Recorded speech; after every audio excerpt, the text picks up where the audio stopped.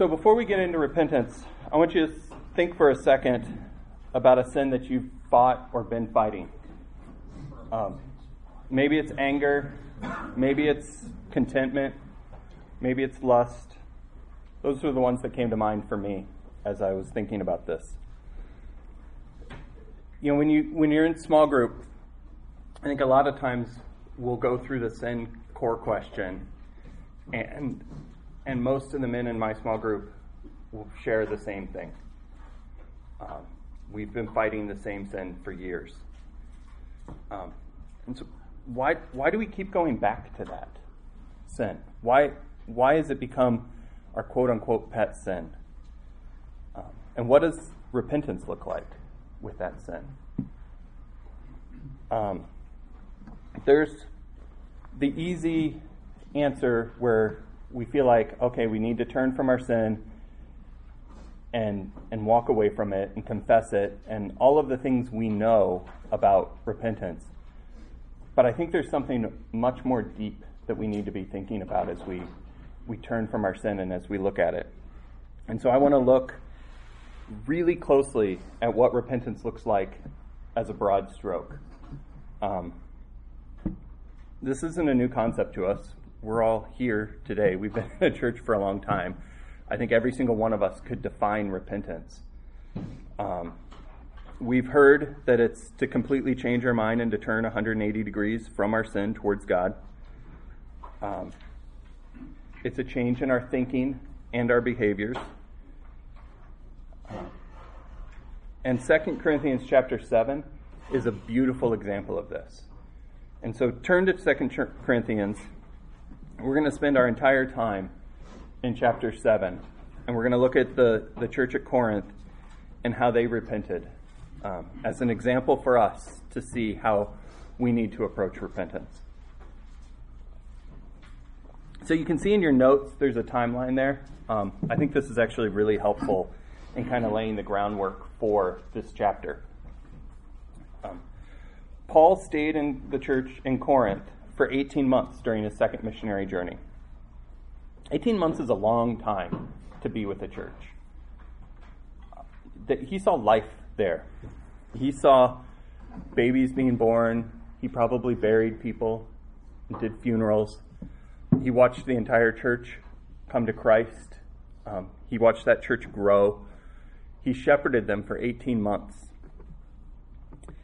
And he ended his second missionary journey and began his third and then settled in Ephesus. He wrote a letter back to the church at Corinth that was lost.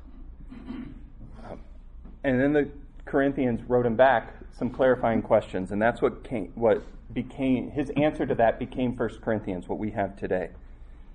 And then he learned that there were false teachers among them and confronted them. And he describes, you can see there, it's about midway through the bullet points, in 2 Corinthians 2:1, a painful visit where he confronted the false teachers. And they stood with the false teachers and not with him.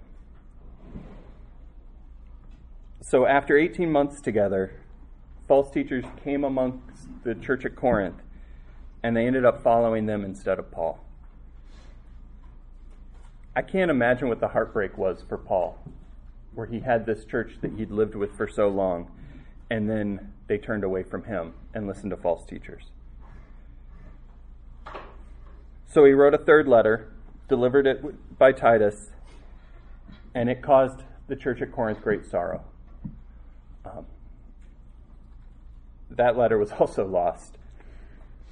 But Paul was comforted by Titus's report. And here we are in 2 Corinthians reading through Paul's response to that comfort. And so I'm going to read the whole context starting in verse 5. And we'll hear about Paul's response to Titus's report of him bringing the third letter. For even when we came into Macedonia, our flesh had no rest, but we were afflicted on every side. Conflicts without, fears within. But God, who comforts the oppressed, comforted us by the coming of Titus. See, Paul wasn't in a good place when he got comforted with the coming of Titus. And his coming and not only by his coming, but also by the comfort for which he was comforted in you, as he reported to us your longing, your mourning, and your zeal for me. That's a complete change from their response to him when he confronted the false teachers. And such extreme adjectives, their longing, their mourning, and their zeal. So that I rejoiced even more. For though I caused you sorrow by my letter, I do not regret it. Though I did regret it, for I see that that letter caused you sorrow, though only for a while. I now rejoice that you were made sorrowful, but that you were made sorrowful, not that you were made sorrowful, but that you were made sorrowful to the point of repentance. For you were made sorrowful according to the will of God, so that you might not suffer loss in anything through us. For the sorrow that is according to the will of God produces a repentance without regret, leading to salvation, but the sorrow of the world produces death. For behold, what earnestness this very thing, this godly sorrow, has produced in you. What vindication of yourselves, what indignation, what fear, what longing, what zeal, what avenging of wrong. In everything you demonstrated yourself to be innocent in this matter. So although I wrote to you, it was not for the sake of the offender, nor the sake of the one offended, but that your earnestness on our behalf might be made known to you in the sight of God. For this reason, we have been comforted. The Corinthians had abandoned their pastor and apostle when he confronted the false teachers before them. When Paul wrote that third letter delivered by Titus, confronting them for abandoning him, there was not yet at that time any evidence of repentance. It wasn't until Titus returned that Paul learned the effort of his words in that third letter, the lost one. It caused them sorrow, and that's what we read in 6 through 8. There were attitudes that Titus could discernibly see and measure in them that indicated they were repentant. The relational strife was mending. 2 Corinthians 7 is a description of their solid repentance and what it looked like. This isn't distant generalities. We have a great example of many people who turned away from someone, turned towards their sin, and then turned away from their sin and back towards God. And so we're going to look today at 8 marks of godly repentance. And most of the time we're going to spend on godly sorrow, the first mark. So if you're keeping up, this is where the first build discipline discussion is. We're just going to spend a lot of time on godly sorrow and talk through that.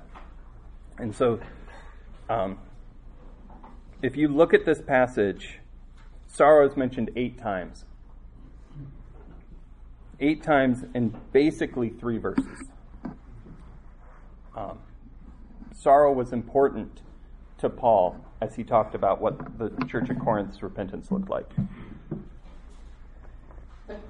So in reality, that tells me it's not really just one of the 8 marks, but it's kind of an underlying or overarching theme to what repentance looks like. Let me read verses 6 through 10 one more time. But God, who comforts the depressed, comforted us by the coming of Titus.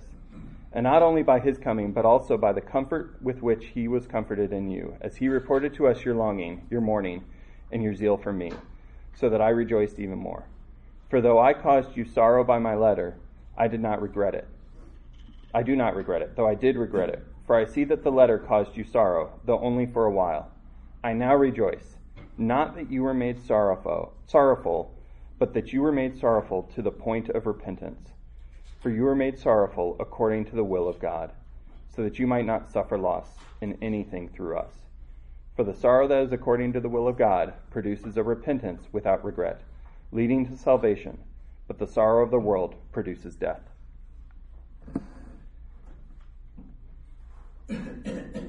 So I have 5 ways that sorrow acts for the repentant sinner. I don't think your notes has enough room for mine. You might want to flip the page over. 5 ways that sorrow acts, godly sorrow acts for the repentant sinners. The first one is godly sorrow points to repentance. You can see that in verse 9. It's very clear. It says sorrowful to the point of repentance.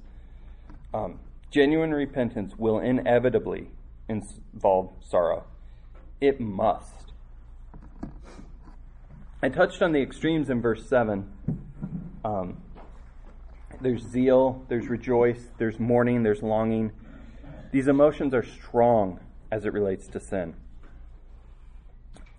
And there's a sorrow that we can rejoice over, a sorrow that leads us to the destination of repentance. Notice that sorrow isn't the goal. Our goal in looking at our sin isn't to be sorrowful. Our goal is repentance. And sorrow is the road. So I love going to San Diego. I try to go there as much as I possibly can, especially when it's like 150 here. If I want to go there, I take I-8 for like 300 miles. And then I get to San Diego. My goal is the beach. But the road is I-8. Our goal is repentance. And the path and the road to get there is sorrow. We need godly sorrow if we want genuine repentance.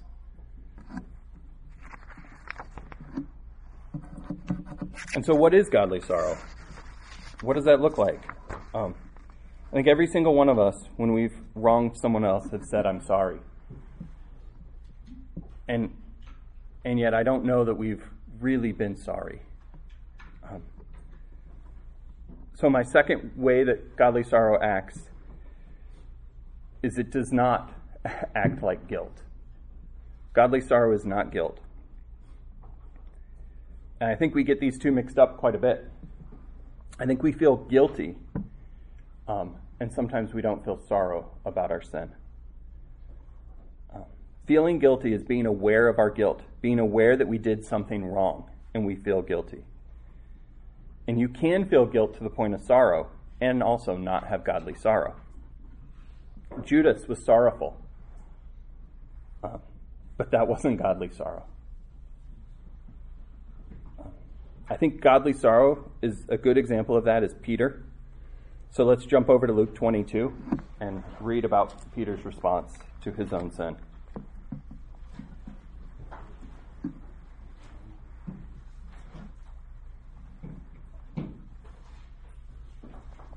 We're looking at Luke 22 and starting in verse 54, which explains why verse 24 doesn't have anything to do with it. Let me look at verse 54. One of these days I'm going to break down and start wearing reading glasses, but not yet. Verse 54, having arrested him, they led him away and brought him to the house of the high priest, him being Jesus. But Peter was following at a distance. After they had kindled a fire in the middle of the courtyard and had sat down together, Peter was sitting among them. And a servant girl, seeing him as he sat in the firelight and looking intently at him, said, this man was with Jesus too. But Peter denied it, saying, woman, I do not know Jesus. A little later, another saw Peter and said, you are one of them too. But Peter said, man, I am not. After about an hour had passed, another man began insisting, certainly this man also was with Jesus, for he is a Galilean too. But Peter said, man, I do not know what you are speaking about. Immediately, while he was still speaking, a rooster crowed. The Lord turned and looked at Peter, and Peter remembered the word of the Lord and how he had told him, before the rooster crows today, you will deny me 3 times. And he went out and wept bitterly. You want to know how I know this is godly sorrow and not guilt? Peter was repentant. John 21 tells us that Peter would die a martyr, and history indicates that he did. So when it came down to it, at the end of the day, he stood for Christ. But in this moment, he didn't. And he was heartbroken about it. If you want true repentance, it's going to be sorrowful getting there. Which this requires a right view of your sin.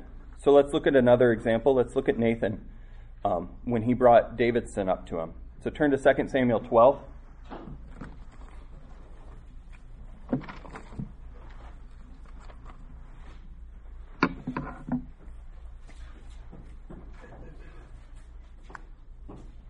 This really is one of my favorite sections in Scripture. I forget that it's one of my favorite sections in Scripture until I go back to it. I'm like, man, I love this confrontation. I love the way Nathan brought sin to David in a way that just put on full display how deep David's sin was. And so let's read verses 1 through 13 of 2 Samuel 12. Then the Lord sent Nathan to David, and he came to him and said, "There were 2 men in one city, the one rich and the other poor. The rich man had a great many flocks and herds, but the poor man had nothing except one little ewe lamb, which he bought and nourished, and it grew up together with him and his children. It would eat of his bread and drink of his cup and lie in his bosom, and was like a daughter to him. And now a traveler came to the rich man, and he was unwilling to take from his own flock or his own herd to prepare for the wayfarer who had come to him. Rather, he took the poor man's ewe lamb and prepared it for the man who had come to him. Then David's anger burned greatly against the man, and he said to Nathan, 'As the Lord lives, surely the man who has done this deserves to die.' Nathan then said to David, 'You are the man. Thus the Lord God of Israel, it is I who anointed you king over the... Thus says the Lord God of Israel, it is I who anointed you king over Israel, and it is I who delivered you from the hand of Saul. I also gave you your master's house and your master's wives in your care, and I gave you the house of Israel and Judah.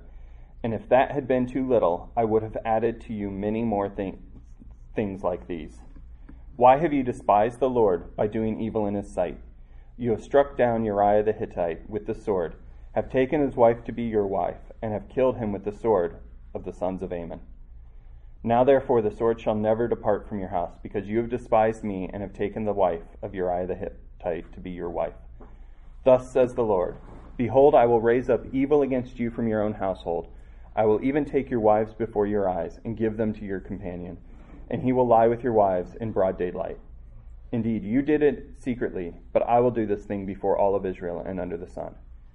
And then David said to Nathan, I have sinned against Yahweh. And Nathan said to David, the Lord also has taken away your sin, and you shall not die." In verse 5 and 6, David started to understand his sin. He saw the analogy and was ready to punish the person who had done something similar to what he had done.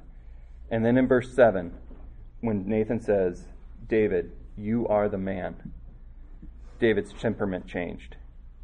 He thought his sin was done in private, and Nathan just laid it out before him.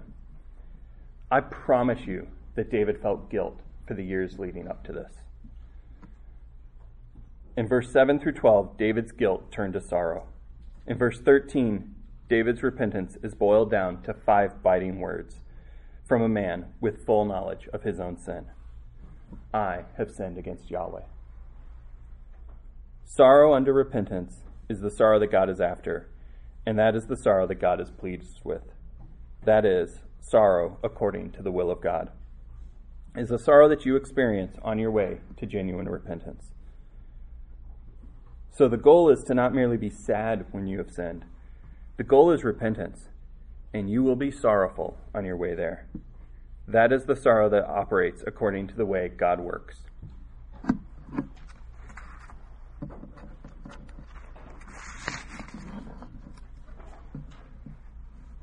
I think when I recognize that I'm sinful, and by God's grace I don't see all of my sin on full display, but he unpeels the layers, the onion of our sin. I don't know that I have the perspective that David had and say, I've sinned against Yahweh. I think if I did, I would look at my sin a whole lot differently. And I think that's what we need to be doing. We need to have a better view of our sin and what the destruction is. Sin done in private is not sin that we can get away with. We are sinning against Yahweh.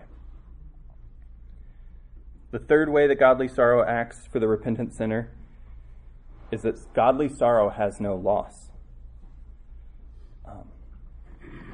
Going back to 2 Corinthians 7, and at the end of verse 9,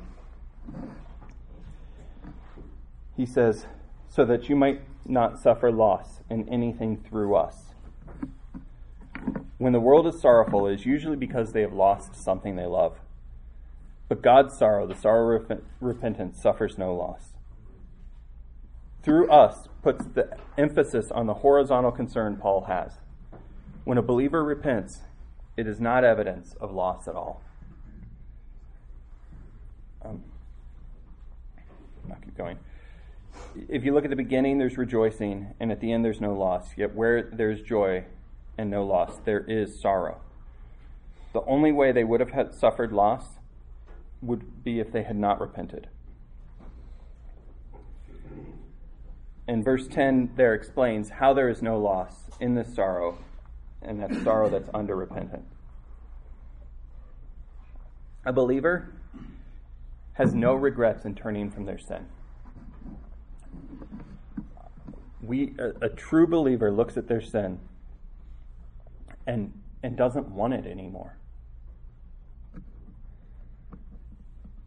If we have godly sorrow, we look at our sin through God's eyes. You do not see your sin as something you miss or long for. There are no good old days through the eyes of a repenter. Let me say that again. Godly sorrow looks at our sin through God's eyes. You don't see your sin as something you miss or something you long for, and there are no good old days through the eyes of a repenter. I have experienced buyer's remorse a lot. I have a tendency to buy something and then be like, yeah, that wasn't that great. There's no such thing as repenter's remorse. When we turn from our sin, we learn to hate our sin.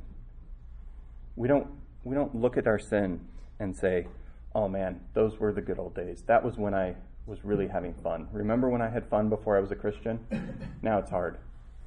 That's not what a true repenter looks like. We hate our sin. And so in getting true repentance, you really have only gained, because you're rejoicing over what you get, the Lord of the universe. You get to serve the Lord of the universe instead of feed your sin. And our sin never really satisfied, did it? You always chased it more and more and wanted more and more. Whether it was contentment, you're always discontent. If it's lust, you're always lusting after something new. Sin doesn't satisfy, but the Lord does. The fourth way that godly sorrow produces repentance is that it brings good. This is sorrow that you want. That's counterintuitive. But it's sorrow you can rejoice over. A sorrow you only gain from and never lose from. A sorrow you'll never regret. That is the sorrow that you experience when you're in genuine repentance. The world has its own sorrow, and it's the opposite of good sorrow. The world's sorrow leads to death, and it says there at the end of verse 10, this isn't sorrow of the world, that produces death. So what is the world's sorrow like? Sorry it got caught? We've all said that to our kids. You're not sorry, you're just sorry that I caught you. Or at least I've said it to my kids. The world is sorry that it's losing its pet sin. There's no strain of joy in their sorrow, no sweetness in their bitterness, only regret. This sorrow is the evidence that the worldly one lost something, suffered a loss, the sin he did not want to give up yet. Our prisons are full of people that way. This is a dangerous sorrow, and it produces death. There is a blessed sorrow, though, and that one leads to repentance. But it's not the sorrow of the world. So there's a lot of biblical examples of this sorrow. Look at Cain. He was grumbling that his consequence was too hard to carry. He wouldn't repent of his hatred and murder. Look at King Saul. He was wounded. His pride was wounded, and he no longer had the favor of God. But he wouldn't turn from his spiritual defection. The sorrow of King Ahab, despondent, self-pity, when he wouldn't get Naboth's vineyard, but he wouldn't repent of his coveting.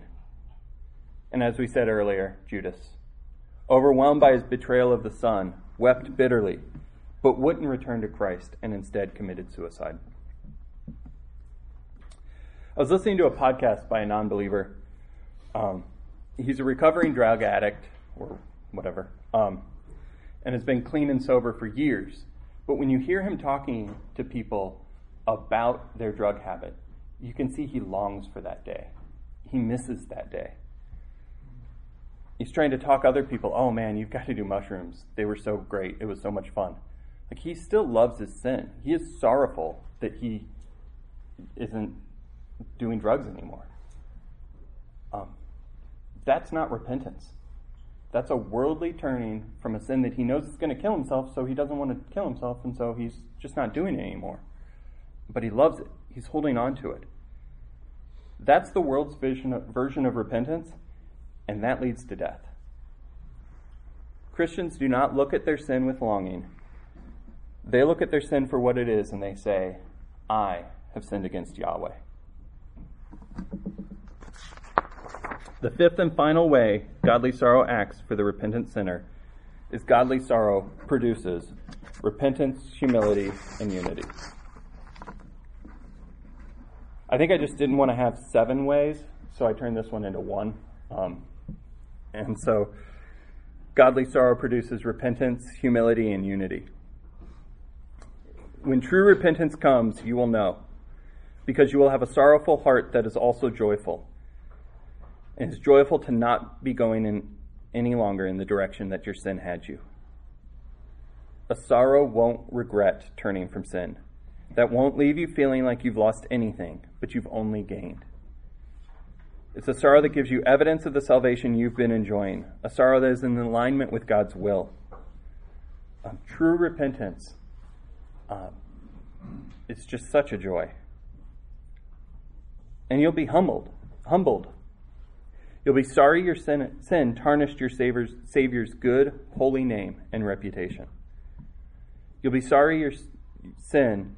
let me see if I can say this again. You'll be sorry your Savior suffered greatly on the cross, and it cost him greatly.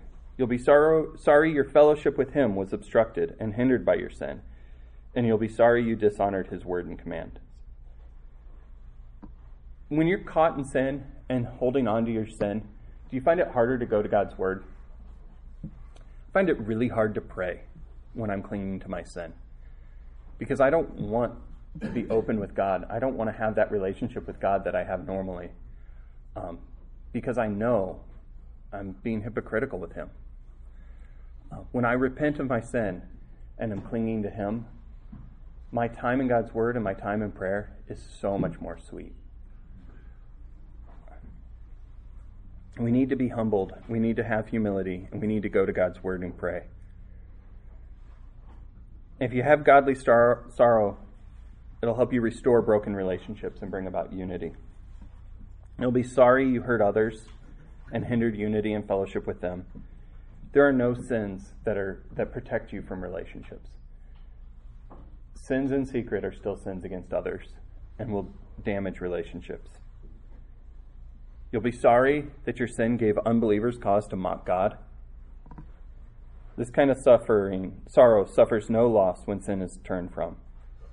This kind of sorrow has no regrets.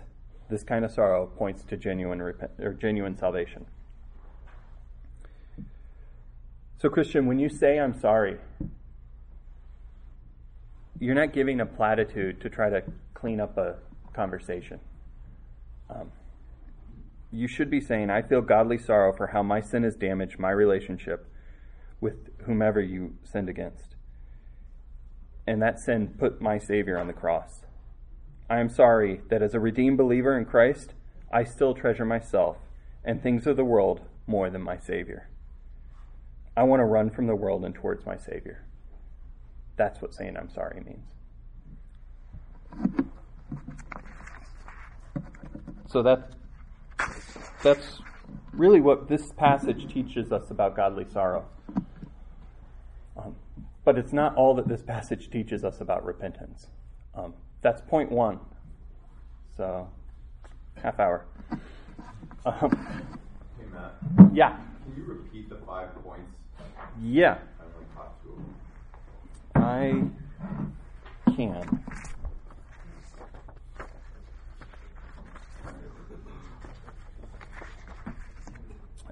Godly sorrow points to repentance, point 1. It does not act like guilt. It has or suffers no loss.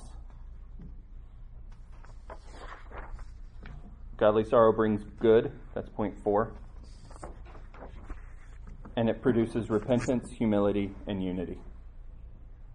Did I go through those too quickly again? Oh, I got it.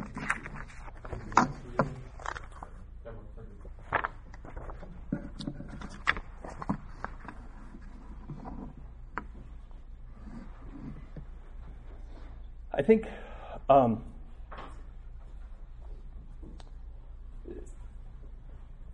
I'll get to this a little bit in a minute, but godly sorrow really needs us to view our sin rightly. We're not going to get to godly sorrow if we don't understand how we've sinned against a holy God. And we're not going to understand how we sinned against a holy God if we don't understand who God really is. I highly encourage you to be in Psalms as much as you can. Psalms is such a good book to just tell you about who God really is. I know one year, I think I mentioned this here before, one year during our family vacation, I went through Psalms and just highlighted every single time when in that book God's attribute was defined. An attribute of God was defined, or he was talked about, or something, and the whole book of Psalms is just highlighted in that Bible that I took that year. And it's been so good to be able to grab that Bible off the shelf when I'm struggling with sin and just scan through all those highlights, and to be able to go and look at my Savior. I think it was C.J. Mahaney that said a quote that's rung in my ears for about 20 years, which is, it's hard to be sinful and prideful when you're sitting at the foot of the cross. When you look at who God is, you will have sorrow for your own sin and for your position. And that's the groundwork to having the humility to be able to turn from your sin.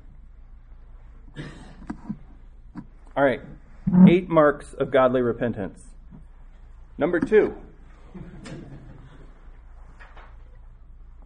Remember, in this section, what we're doing is we're looking at how the Corinthians repented as a model for our own. So most of this is going to be discussion with just the Corinthians' repentance. And so number 2 is earnestness. You can see that in verse 11. For behold, what earnestness this very thing, this godly sorrow, has produced in you. Earnestness, as you have in your notes, is a persistent striving to correct a pattern of sin. It's kind of an umbrella idea over the rest. It casts its flavor and its shade over the rest. It's that sprinting from sin towards holiness. It is eager and active. The Corinthians once had been unable to move. They couldn't be moved to defend Paul. They were unconcerned to do so, and they believed lies about him. They were inactive then and not eager to defend. But now they are actively eager towards him. They are repentant, eager and active to straighten this all out, earnest to resolve their offense, earnest for what is right. Whatever had them hesitant towards Paul is now gone. A mark of repentance is not some flash in the pan, I don't want to do this anymore, but it is a sustained activity, a move in the direction that you are towards God and away from sin. Earnestness reveals repentance.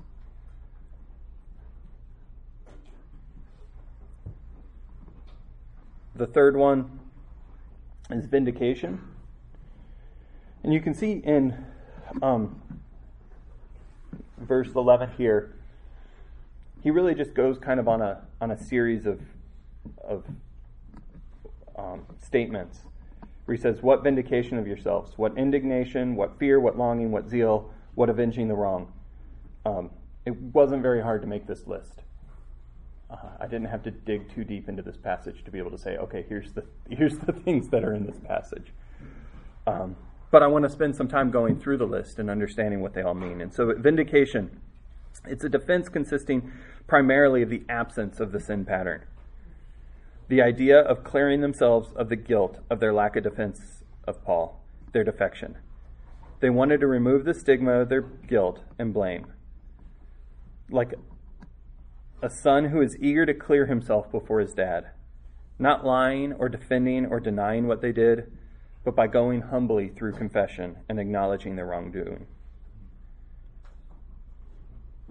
The only way to vindicate yourself when you are guilty is through acknowledging your guilt and demonstrating you are now just the opposite. Vindication reveals repentance.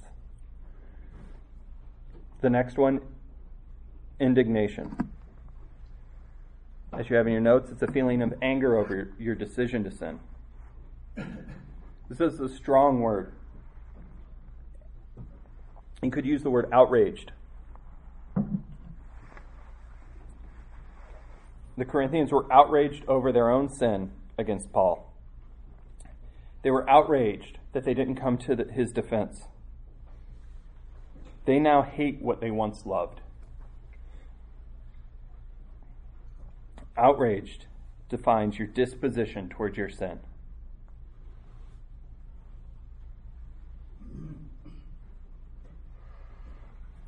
They had a disdain for what they had done,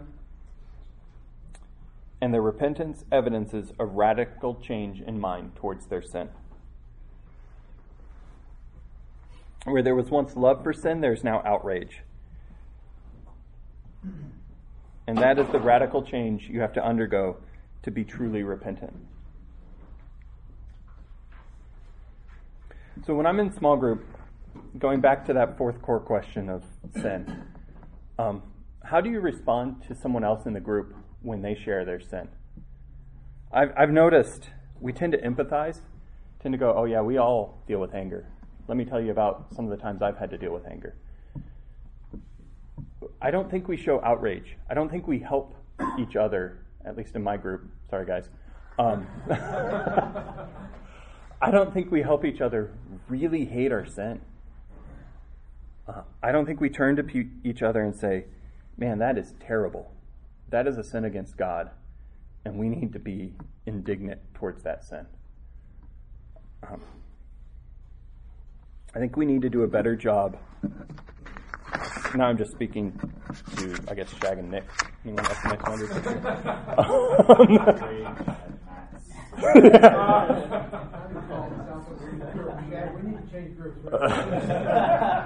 Next week's going to be really hard. But I think we need to approach it differently. I think we try to comfort each other, and that's good. But we don't want to comfort the sin. We want to have a right view of the sin and help each other by helping each other have a right view of our sin and really be outraged about what our sin does to God. And it doesn't matter what sin it is. I mean, you can look at David's sin and go, oh my goodness, that was terrible. You can also curse under your breath at the guy that cut you off, and it's just as terrible. We need to have indignation towards our sin. Amen. Yeah. None of us need instructions on how to be outraged when people sin against us. Right. That's our natural response. No, I'm good at that. Yeah. We all are, right? We all are. And that's not to mollify the sin, right? But let's turn that around and remember that when we sin, whatever that sin is, God is outraged. Yeah. Yeah, that is so. And I think we're so quick to try to just dilute our own sinfulness. And yeah, it's tough. And it's important to just allow sorrow to be there towards our sin. Like a guy confessing his sin, or you confessing your own sin, encouragement is not to drive them away from sorrow and indignation towards the sin. Encouragement is to help foster that, because that's what produces repentance. Hey Matt, you made a point about we empathize with each other. Yeah. And it's good. Yeah, we all recognize that sin or relate to it or whatever. But you also said, we encourage one another to hate it, to fight it, and I guess practically, maybe not for this time here, maybe it's longer, but practically, what does that look like? How do you help each other? Yeah, I've got this anger problem. How do I help that person be angry at their sin? Yeah. And not look for. What do you guys think? I think that there's, I think similar to what Nathan did, if you can put it into different terms, it helps people tremendously. We've had, so a church that I previously was at years ago had a homosexual relationship in the church that was going on, and we had to confront that. And there were men that were also dealing with pornographic addiction. And the two were compared very differently. Yeah, look, lots of guys have a pornographic addiction. But man, this homosexual relationship inside the church is really awful. And so we had, you want to be careful, because there were people that were repentant, that were trying to come out of that addiction. That you don't want to say that they're terrible. But what we're trying to do here is we say, hey, look, just as we're indignant toward this homosexual couple that needs to truly repent, and we're trying to press them towards repentance, we need to press toward repentance also of these guys who have this lustful addiction. And when you can say, look, these are comparable. We need to be indignant toward both and not commiserate with the one and be indignant toward the other. I think that whenever you can take someone's sin and put it into the perspective of something else, where they can see now the indignance that they should have, I think that's helpful. Yeah, I think it's just on a personal level. It's like taking that confession, you're talking to a brother, and not leaving it there, just skating over it, but like saying, are you indignant? Like, are you these things that we're listening to? Mm-hmm. How are you? And I think that I don't do that enough, with myself, and help someone else do that, Well, I don't even think just having this list as a shorthand, on one note card or something in your Bible to be able to go to and say, okay, I see this sin. Let me walk through these things and see, do I have these perspectives towards them? I think that's helpful. I think something else, and I'm not necessarily good at doing this, but I'm try to do this. As we talk about our sin, it's easy not to feel indignation and hatred towards our sin when we're not defining our sin biblically. That's so good. if someone shares in a small group, I just feel like I'm getting frustrated with my wife a lot lately, and I need to stop. Okay, well, let's unpack that. Like, what sins are actually on display when you're going through this feeling of frustration? And you're actually angry. Okay, what are you angry about? Because I'm not receiving this. Oh, so there's a lust for something that you want that you're not getting, and you start to unpack it and realize the weight of that sin. It makes it easier to have those feelings of indignation. Not saying that I'm worried at it, but I think that's an important first step. Is let's think through what the Bible says about that in all the various ways that might be. As we understand the breadth of that sin that we think this is a little one, which is actually much bigger than we thought, I think that can help us down that road. Yeah, that's really good. Biblical counsel. Yeah.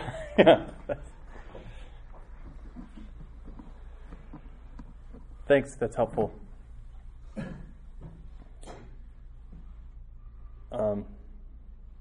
So the fifth mark of godly repentance is fear.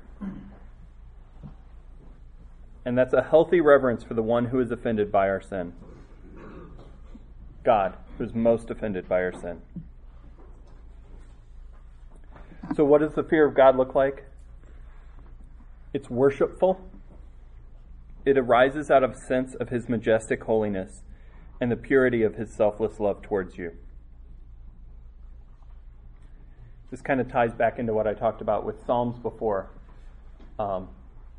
If you feel like you're not having a good perspective towards your sin, then I don't think you have a good perspective towards who God is. And so, understanding more of who He is will only nurture a worshipful fear of Him. He is so loving, and you fear betraying His love. You are sobered by His holiness, and you are sobered into holiness. When you once had been casual or unconcerned in your sin, where you had no sight of God as you looked on your sin with delight, suddenly you become aware of God in an uncommon way.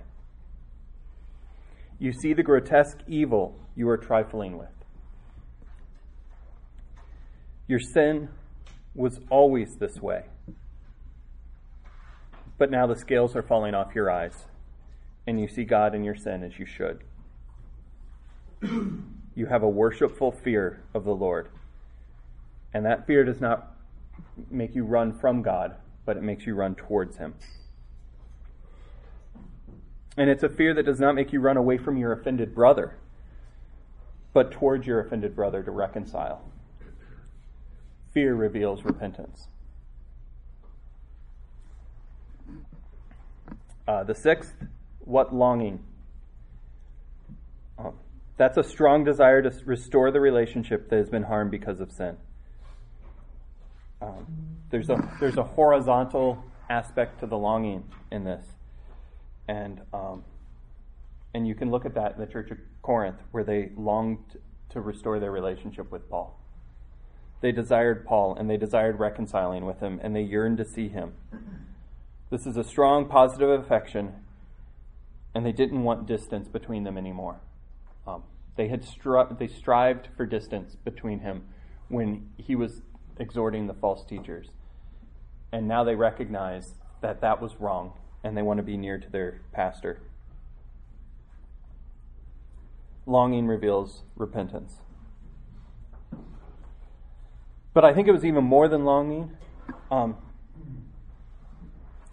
that's why the seventh one is zeal. I think that's a strong passion. It's motivated by both love and hate. They were stirred up into an even greater fervor for Paul to give evidence of their repentance. It was an intense desire. They were zealous to comply with anything more that could put their relationship with Paul on solid ground. So they didn't just turn from their sin. They didn't just turn towards Paul. They didn't just long for Paul, but they were zealous for Paul and their relationship with Paul. They were zealous to remove every obstacle between them and Paul. So what does this look like with the sin of lust and our spouses? Are you willing to do anything that blesses your wife?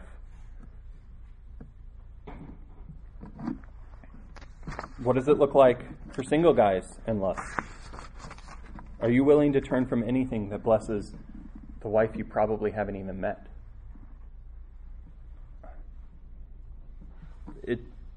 This zeal towards God is a strong emotion. And all of these are strong emotions. Repentance isn't something to just kind of gloss over. I was talking to someone about their sin, and they confessed it to me. And I was very discouraged in the conversation because you could just see they didn't hate their sin. And you wanted to initiate that hatred for their sin, and you can't do it. Like, repentance it's God that initiates that. And we'll get to that in a minute, but you just have to have a strong emotion. If you're looking at your sin and you don't feel strong emotions, then you're not looking at it right. And we're guys. Theoretically, we're more like robots than emotional, but we need to nurture those emotions, especially as it comes towards sin, and be sorrowful and have zeal for God and strengthen our just passion in this whole area. The last way is avenging the wrong. He says, what avenging of wrong. And so, what you have in your notes there is to apply a consequence that promotes holiness of life. They wanted to avenge what they had done wrong. What an interesting perspective. Like John was saying, we're quick to want to avenge when we've been wronged. But do we really want to avenge our own wrongs? Do we really want punishment for our own sins? You know you're repentant when you do.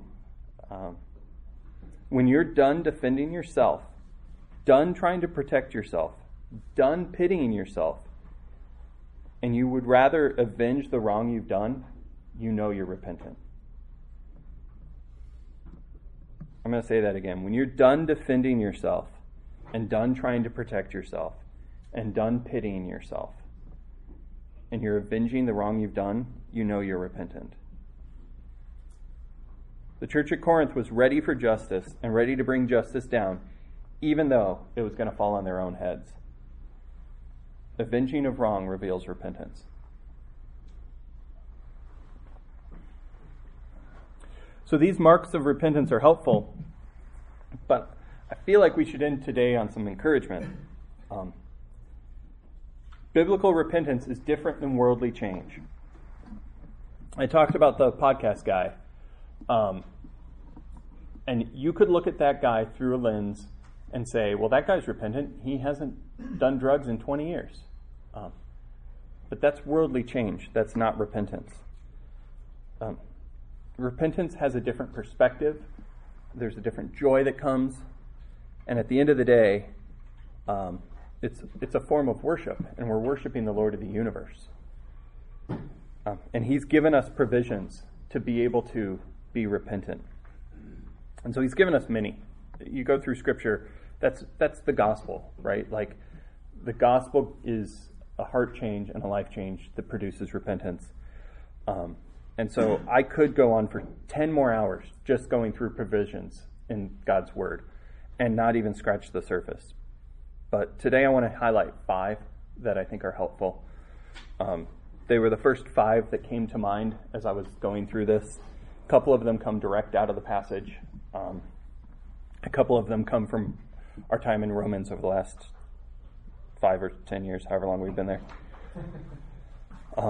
And so I have 5 provisions from God for a faithful repenter. The first one, man, there's a lot of lists today. Sorry, guys. The first one is comfort and encouragement. And that's in verse 6. So 7:6. But God, who comforts the depressed, comforted us by the coming of Titus. Being repentant and watching others repent is a huge encouragement.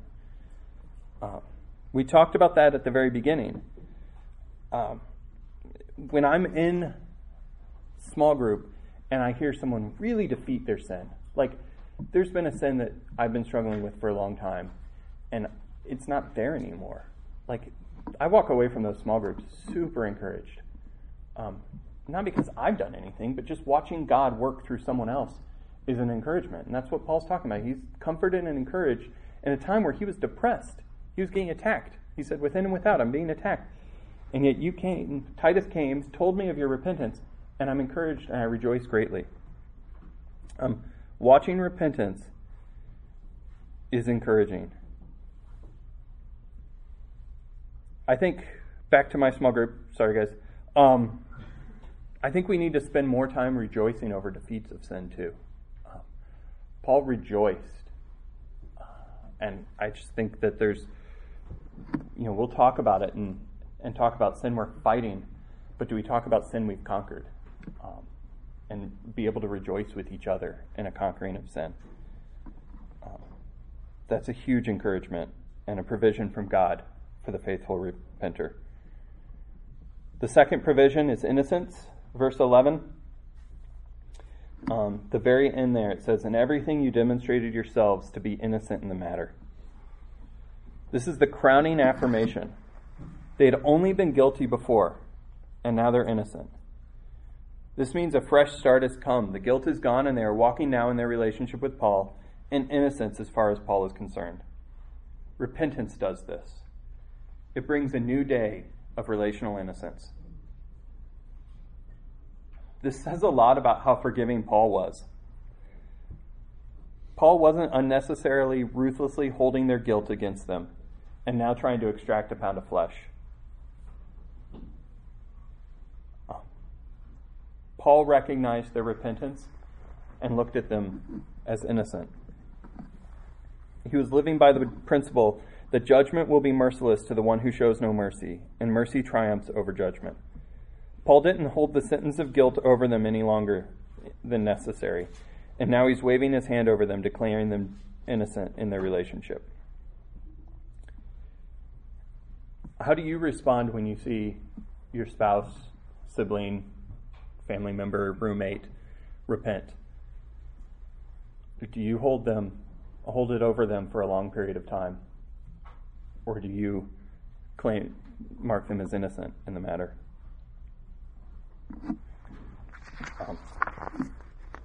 God's forgiven. We need to forgive. This doesn't mean that there's no correction yet to come in Paul's eyes. You keep reading, he corrects the church at Corinth. He believes they're repentant, and he believes they still need some correction.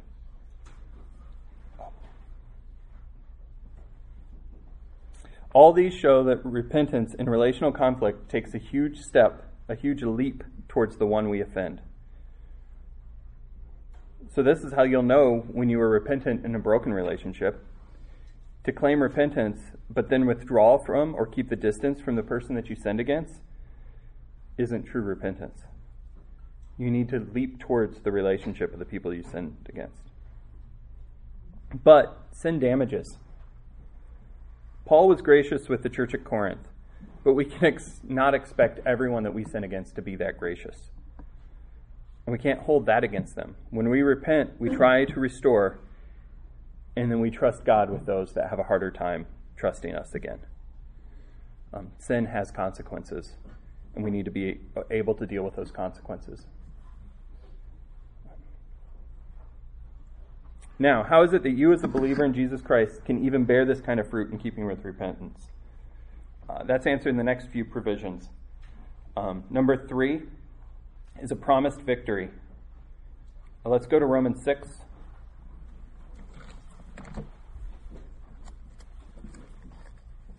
I went way too far.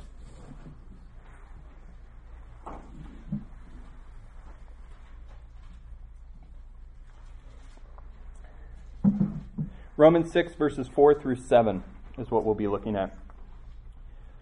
Therefore, we have been buried with him through baptism into death, so that as Christ was raised from the dead through the glory of the Father, so we too might walk in newness of life. For if we have become united with him in the likeness of his death, certainly we shall also be in the likeness of his resurrection. Knowing this, that our old self was crucified with him in order that our body of sin might be done away with, so that we would no longer be slaves to sin. For he who has died is freed from sin. We need to keep our promised victory in view as we battle sin. Christ's victory over death and sin enables you victory over sin. Verse 4 says we have the ability to walk in the newness of life. And 6 and 7 says that we're free from sin's rule. When you're discouraged and you are struggling to truly repent, this is a great passage to go to and to remind yourself that God has given us victory over our sin. That we're no longer slaves to our sin, but we're slaves to righteousness.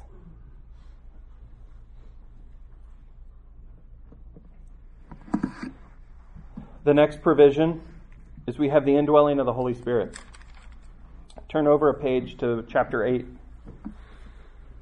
Or a swipe. I think it's 2 swipes if you're on your phone. To chapter 8. Looking at verses 12 through 14, we can see the power of the Holy Spirit. It says, so then, brethren, we are under obligation, not to the flesh, not to live according to the flesh. For if we live according to the flesh, you must die. But if by the Spirit you are putting to death the deeds of the body, you will live. For all who are being led by the Spirit of God These are the sons of God. By his power you can put to death the deeds of the body, and repentance comes through that. Crying out to him for help, power, comfort, you'll have success in your fight against sin. And repentance comes no other way.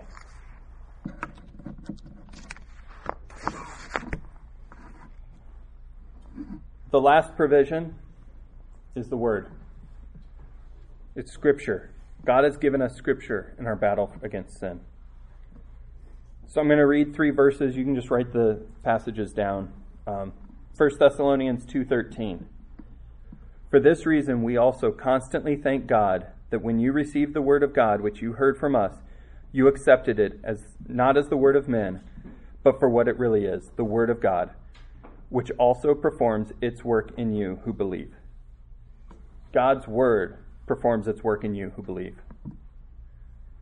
And then in 1 Peter 2:2, like newborn babies, long for the pure milk of the word, so that by it you may grow in respect to salvation. We need to long for the word. That way we can grow with respect to salvation. Colossians 3:16 is the last one. Let the word of Christ richly dwell within you, with all wisdom, teaching, and admonishing one another with psalms and spiritual songs and hymns, singing with thankfulness in your hearts to God. Let the word of Christ dwell with you. Memorize Scripture.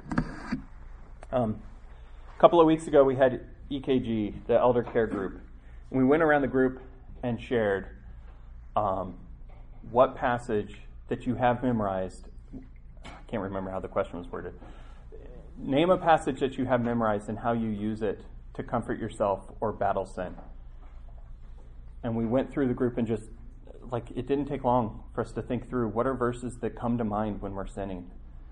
And when we're battling sin, or when we're just wanting to strengthen our own walk with Christ. It is so important to memorize Scripture, to have that on your mind. Going, I know it says it somewhere, isn't going to just ring in your ears when you're in sin. Taking the time to go know and learn and memorize Scripture is so helpful. And this leads to Build Discipline 1. We need to be in the Word. We need to be longing for the Word. We need to make time for the Word.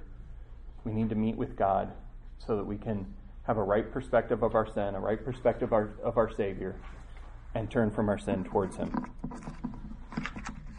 So I'm going to close in prayer and then we'll break up into build groups. Lord God, thank you for your provision in our lives. Lord, thank you for removing a desire for sin from our hearts in many ways, Lord.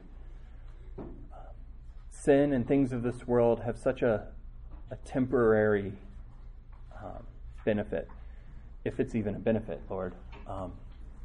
And if we see that and we recognize who you are and the glory that you are, Lord, we will run from our sin. Lord, help us to meet with you. Help us to love you more. Help us to see you more for who you are. Help us to see our sin more for what it does to you.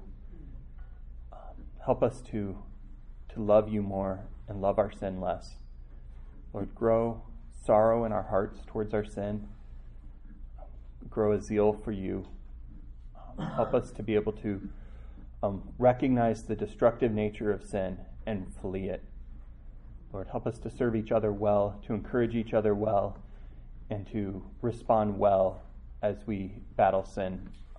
Lord, thank you for these men, for their perseverance in this class, Lord, and for their desire to honor you, Lord. Bless our time as we meet together in smaller groups. Help that to be fruitful for all of our lives, and help it to be clarifying as we talk through the things that you've taught us, Lord. In your name, amen.